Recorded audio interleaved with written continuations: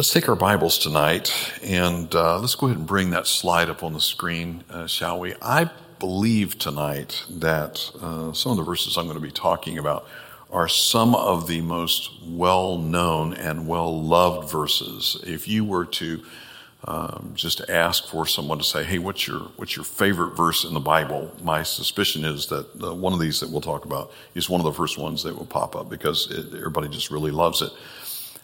Thinking about that verse, what is it? Why is it that verse is so beneficial? Why is it that it is so helpful?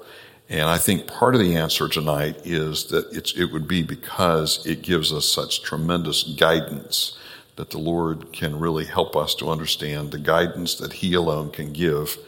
And that's what we're really after tonight, is Bible promises on guidance as part of this discussion on the joy of journaling. One of the comments, we'll come back at some point and talk about this, but this is really very, very intriguing to think about what it means to make disciples. And one of the reasons I would say it this way is so that we kind of understand how it proceeds from God the Father through you to others. And this would include your own children.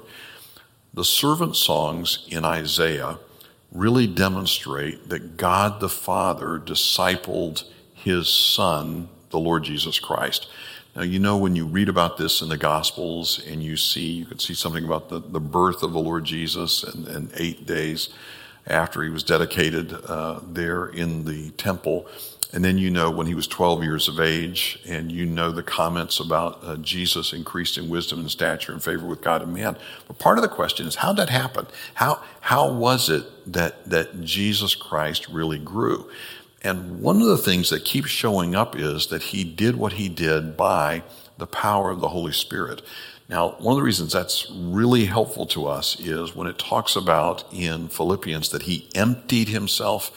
One of our old hymns, I'm glad it was modified. It used to say, emptied Himself of all but love, and that's not right. In our Majesty hymnal now, it says, emptied Himself because of love. That's a whole lot better. If you'll hear, and I actually, believe it or not, have heard it said from our pulpit and had to go to someone and say, careful, please understand what you're saying there. I've heard people say that God gave up some of His attributes, that Jesus Christ gave up some of His attributes. Not true. That would mean that He is not God. What He did give up was the independent exercise of some of His privileges. And you can see that in places where Jesus Christ says, only my Father knows the day of my coming, the day of my return. Only the Father knows. And so one of the things that's really intriguing there is why did they do that? Why did God the Father disciple and work through His Son? And this is where it gets really, really intriguing. Isaiah 42, Isaiah 49, Isaiah 50, Isaiah 52, 53. Some people would include Isaiah 61, 1 through 3, because Jesus quoted that when He was in the ministry there in the synagogue in Nazareth. But here are the kind of things that show up, that the Messiah, this is prophesied about the Messiah, that He will say, the Lord awakens my ear morning by morning. Now catch these words, that I might know how to speak a word to him that is weary in due season. Okay? Do you know people who are weary? Do you know people who are they're just worn out and they're fatigued through various kinds of difficulty and problems and things that are coming into their lives? How is it that we can speak a word to him that is weary in due season? And here's the really fascinating part. It goes all the way back to the ministry that God the Father had with God the Son. In fact, I think, and I'm willing to be challenged on this, one of the reasons I say that is I've never read this in a book, okay? So if I haven't read it somewhere, I'm always thinking, have I got this exactly right? But I think I can bear this out from Scripture, that the Scripture speaks in the servant songs of the discipleship of Jesus, and then the discipleship by Jesus, and then making disciples for Jesus. Okay, what are we doing today? We're making disciples for Jesus Christ. Great Commission, Matthew 28:19-20, go make disciples. 2 Timothy 2:1-2, be strong in the grace that is in Christ Jesus. And the things which you have heard of me among many witnesses, the same commit to faithful men who shall be able to teach others also. So we understand that there is this discipleship for Jesus Christ. We are making disciples for him. By the way, we're all making disciples. We all know that, right? I mean, we all know that we are making disciples. You say, yeah, I don't. Can I promise you that we are talking about something? Deuteronomy 6 talks about this. When you rise up in the morning, when you go to bed at night, when you're walking by the way, you and I are talking to our children, our grandchildren about something. We are talking with our colleagues and our friends about something. What is it that we are talking to them about? What is it that we are discipling them in? Is it merely just the elements and principles of this world, or is it actually after Christ? Well, here's the great encouragement. God the Father set the pattern in those servant songs in Isaiah. There was the discipleship of Jesus Christ and what he did in the life of Jesus Christ so that Jesus Christ would know how to speak a word in season to him that is weary. He did exactly the same thing with the disciples, and we'll see a little bit of that tonight. That's the discipleship, not only, as I say, of Jesus Christ, but then the discipleship by Jesus Christ and the discipleship for Jesus Christ. That'll be a whole message we'll come back to sometime here in the future. The reason I bring it up tonight is this is in essence what we are doing with the joy of journaling is we are trying to learn, hey, where can I get that one thought that I might be able to use when someone is weary or someone is saying, hey, I just don't know exactly what to do now, or I really need guidance, I really need understanding. That's the whole point behind what we're trying to do with the joy of journaling is to go and say, let's kind of zoom in and look at particular topics and particular ideas and see how those would work. So let's just dive into it tonight, shall we? I'm going to give you a couple of long passages so that we can sort of sort through it, and I'll give you a couple of short ones, and I'll go back to a long one here. Here's John 14, verses 4-7. How's it start? Remember this? Let not your heart be troubled. He said, you believe in God, believe also in me. Jesus Christ on that occasion used the engagement ceremony. Just imagine what it was like, for couples, a husband, a wife, others, family members all gathered together. And here's this young man, and he is proclaiming his devotion and his love for this young lady, and he desires to be engaged to her. And he says to her, I go to prepare a place for you. That usually meant he was going to build an addition on his parents' house. I go to prepare a place for you, that where I am there you may be also. If I go and prepare a place for you, I will come again and receive you unto myself. In other words, the actual marriage ceremony, that where I am there you may be also. Here's Jesus Christ as he is preparing to go through what the Bible would refer to as his passion in Acts chapter 1, a terrible, excruciating time. And what is he doing? He's encouraging his own disciples by saying, I go to prepare a place for you. And then he says to them, and whether I go, this is verse 4 there on the screen, where I go you know, and the way you know. Okay? Thomas speaks up, and Thomas says, Lord, we don't know where you are going, and how can we know the way? Okay, I'm back to a question that I've asked on several occasions, and here goes again. Which one is easier to follow, a set of principles or a person? And my answer to that is, it's a person that's easier to follow. Look what Jesus Christ says here in verse 6. Jesus said unto him, I am the way. Okay, if tonight is about Bible promises for guidance, can you see that first and foremost, just as we've talked about who Jesus Christ is on several occasions now, the latter couple of verses in 2 Corinthians chapter 1, that in him are all the promises of God, yea and amen. Last week we talked about he is our wisdom, he is our redemption, our righteousness and our sanctification and our redemption. Well, here we are again tonight. If we're going to talk about the promises of God, the first thing we want to talk about is the person of God. For those of you going through the Bible reading right now, you've read about the children of Israel disobeyed the Lord and they murmured against him. And the Lord says, okay, you're going to go into the promised land. You're going to go with my angel, but my presence is not going to go with you. And what does Moses say? He says, Lord, stop. Lord, if you're not going with us, we don't want to go. In other words, Moses wasn't in love with the Lord's blessings. He wasn't involved in love with just the fact that an angel would take him. And he said, no, Lord, we want your presence. We want you personally to go with us, just as he had been a cloud of fire, a pillar of fire for them in the wilderness, and a cloud for shade at night. So here Jesus Christ says, I am the way, the truth, the life. Thomas says, do we know the way? Jesus said, I am the way, the truth, the life. No man comes unto the Father but by me. And he said, if you had known me, you would have known my Father also. And from henceforth you know him and have seen him. Okay, if we're looking for guidance tonight, I would just point out that what we have right here in verse 6 is he says, I am the way, the truth, the life. I personally am the one that you would follow. And so, for instance, when you wrestle with, hey, what do I do next? Well, the really good question to ask is, what would Jesus do? Now, when Sheldon wrote that book, What Would Jesus Do? He never did answer it from Scripture. That was kind of a frustrating book. I heard about it years ago. My mother used to talk about that book. In his steps and what would Jesus do?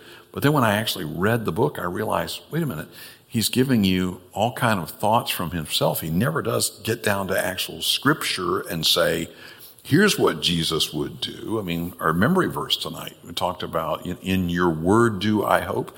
Never did get around to that. Well, we know that if we're going to get real guidance, it all begins with who God is, and especially who Jesus Christ is. The Lord is my shepherd, he would say. Here he would point out he is the way, the truth, and the life. No man comes unto the Father but by him. And so we'll come back to your journals here in just a few moments, but if you're going to look for promises for guidance and say, Lord, I want guidance in every area of my life, where would you begin? Jesus Christ said, I am the way. I am the way, the truth, the life. How would you apply that? Well, in passages such as in Mark chapter 1, remember that he says to the disciples, he says, come after me or follow me, and I will make you to become fishers of men. That's very comforting. When you and I are trying to wrestle with, how do I just on this couple days, I was with some preachers, and one preacher said to me, he said, yeah, I just feel like I'm such a coward. I just couldn't really share the gospel with someone that I really wanted to share the gospel with. And I think we've all faced that. We've all faced that kind of, do I really want to say something here? Here's what Jesus said. He said, if you will come after me, I will make you to become fishers of men. Okay, do you know how to make yourself into a fisher of men? You say, I don't know how to do that. Okay, do you know how to follow Jesus? Hey, we do know how to follow Jesus. Jesus said, if you do that, then I will make you to become fishers of men. And especially after what we looked at last week with the whole sufficiency of who Jesus Christ is. Why? He that glories, let him glory in the Lord, that no flesh should glory in his presence. It's really about the Lord Jesus, and it's about him and getting to know him better in order to understand how to go through so many difficulties in life. Let's go through a couple of short ones, shall we? Here's the one I would nominate as probably the most well-known verse in the Bible. How many of you could quote this? If I took it off the screen, how many of you could quote this? All right, let's try it, shall we? Trust in the with and in and see, we know this one really, really well. Well, that's a tremendous verse on guidance. Trust in the Lord with all your heart. Part of your heart? Nope, all of your heart. Trust in the Lord with all your heart. Do not lean to your own understanding. In the same context, he says, be not wise in your own eyes. Lean not to your own understanding. In all your ways acknowledge him. Okay, all right. Lord, look at the conditions here. If I, first of all, trust in the Lord with all my heart, okay, and by that I mean that I do not lean to my own understanding. In fact, what it means in all my ways, I try to know him. I try to acknowledge him. What's he going to do for us? What's the promise that's there on the screen? That he will direct our paths. That's what we know, that the Lord is going to direct our paths. Do we want him to be our leader, our guide, our shepherd? Right. Okay, so what do? Trust in the Lord. And what? Don't lean to my own understanding. What's my most natural tendency? We talked about this in my Sunday school class. I've talked to the guys about it. My most natural tendency would be besetting sin, would be self-sufficiency. I probably won't need to pray about this one because, I think I can take care of it. No, the Lord says, no. Trust in the Lord with all your heart. Lean not to your own understanding.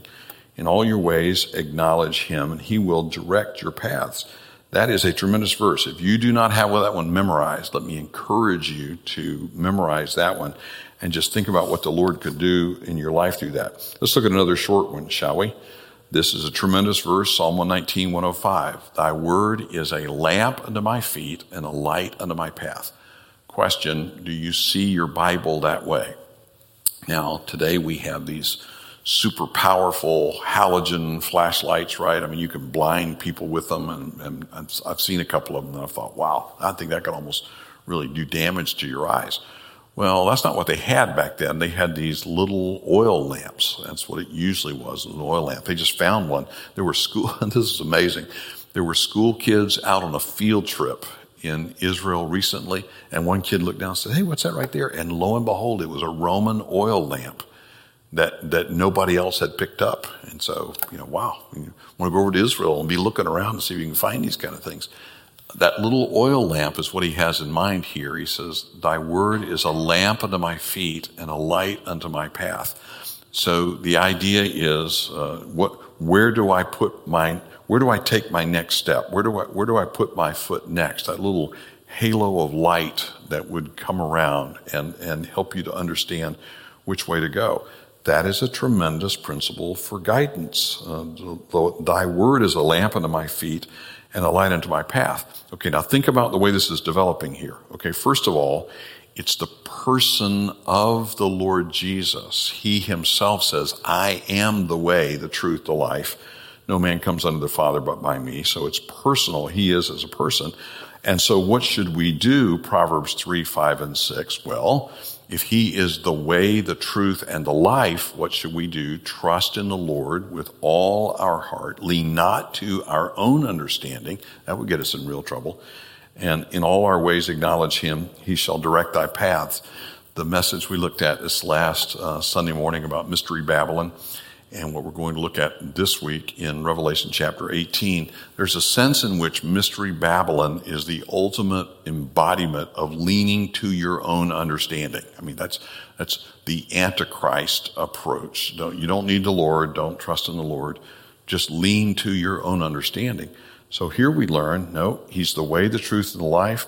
Trust in the Lord with all your heart. Don't lean to your own understanding. In all your ways, acknowledge him. He shall direct your paths. Dave Dorham preached here years ago, and one of the comments he made was this. When the Bible talks about praying without ceasing, and you wonder, how in the world do you do that? How do you pray without ceasing? And one of the comments, which I thought was a really excellent application he made, was this. Don't think about something without praying about that something. Now, what does that imply? That implies that we are already in a spirit of prayer. You could go back to George Mueller, where he talked about making himself perfectly happy in the Lord. The idea is getting that one thought from God's word that you're kind of using to pray throughout the day and pray for others. And then you would approach it from the standpoint of, I'm going to begin this day in a spirit of prayer, in a spirit of depending on the Lord and not leaning to my own understanding. And I just want to go through this day continually trusting in the Lord and asking the Lord for his guidance. and to see how he would guide me, so that when you face that next big project or that next big problem or that next big, something that happens, if you're in a spirit of prayer, you're immediately interceding before the throne of grace about, Lord, what do I do now? Lord, please help me. Lord, please give me wisdom about how do I make this next step, and what do I do? So if you apply it that way, he's the way, the truth, and the life, and we are to trust in the Lord with all of our heart, then doesn't it make perfect sense that he would come back to Psalm 119, 105, that you and I would come back to Psalm 119, 105 and say, okay, this much I know. This is where I begin. In all the darkness that is around me, here's what I know. I know, Lord, your word is a lamp unto my feet and a light unto my path. When I don't know, what do I do now? How do I approach this situation? We go to the word, and the Lord turns a light on, and you can pray and say, Lord, open my eyes that I may behold wondrous things out of thy law. So I said I'd give you a long one and two shorts, and here comes another long one. Now we're going to play that game of I Spy, okay? Here's what we know we're looking for. We know we're looking for Bible promises on guidance, just to know, what do I do next? Now let's take a larger passage. This is Psalm 32, verses 7 through 9. And while you're contemplating that on the screen, I'll just tell you, Psalm 32 is one of the penitential psalms.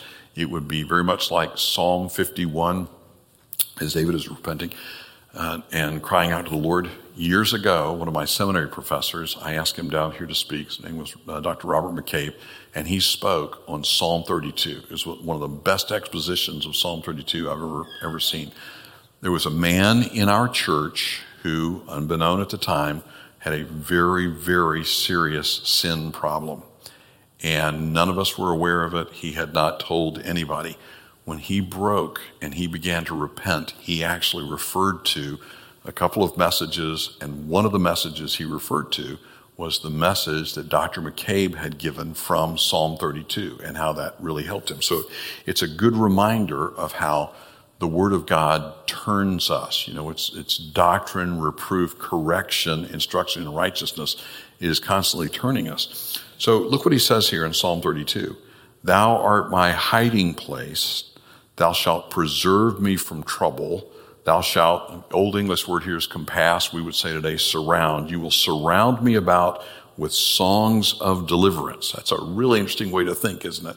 That when we're repenting and we're crying out to the Lord, that one of the things he says to the Lord, he says, Lord, you are my hiding place. Remember what Adam and Eve did in the Garden of Eden? What did they do? They hid from the voice of the Lord in the cool of the garden. They wrapped themselves up in fig leaves, trying to hide from the Lord.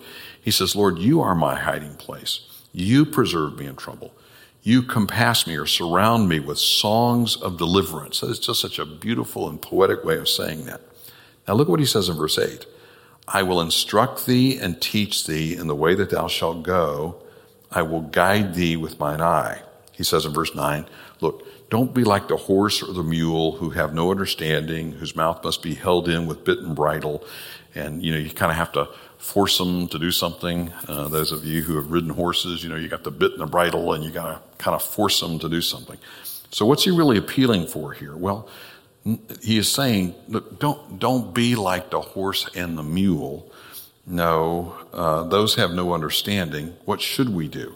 And do you see that biblical promise for guidance that's right there in the middle of the screen? If you look at verse 8, this is a tremendous principle to be able to remember. Here's what the Lord says to someone who is repenting, to someone who's crying out to the Lord. I will instruct thee and teach thee in the way that thou shalt go. I will guide thee with mine eye. I had that verse in devotions now more than 40 years ago, and it just really jumped out at me. Here's what the Lord's saying.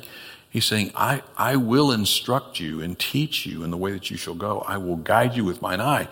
And when he says, I will guide you with mine eye, the picture there is of a master or the mistress of a home, the lady of a house, I should say it that way. And they're having some sort of a gathering, and the maidservant just looks to the face of the lady of the house, and the lady just looks at something. I mean, she just looks, and immediately the eyes of that servant go to that and realize, oh, I know exactly what she's talking about. I mean, just the most subtle little indications. It's those kind of things that help us to see, okay, if the Lord says, I am the way, the truth, the life. And he says, don't be like the horse and mule then. He says, look, I will instruct you and teach you in the way that you shall go. I will guide you with mine eye. My word is a lamp to your feet. You can trust in the Lord. He will direct your paths. So if you were using the journals tonight, here's basically the way that you could approach it. You would write down that Jesus said unto him, I am the way, the truth, the life. No man comes unto the Father. And as I put there on the screen, you would say, here is a promise for guidance that Jesus Christ in his person, this is who he is. He says, I am the way. So he gives us guidance. Jesus is the way. When I follow Jesus, I follow God's way. That would be a tremendous principle to remember. Now, think about what you're doing here again. You're pre-planning life, right? You're pre-planning your obedience. Ooh, what am I going to do the next time I'm trying to figure out, what do I do here? How do I remember? A good starting place would be Jesus said, I am the way, the truth, and the life. Doing the same thing with Proverbs 3, 5, and 6, as I say, probably some of the most best loved verses. Every time I've heard, over the years, when I've heard people say my favorite verses in Scripture, that's probably number one. Of all the ones I've heard, that's probably number one for most people, is Proverbs 3, 5, and 6. And the reason would be it's a tremendous promise for direction. He will direct your paths. Now, it's conditional. You have to trust in the Lord with all your heart.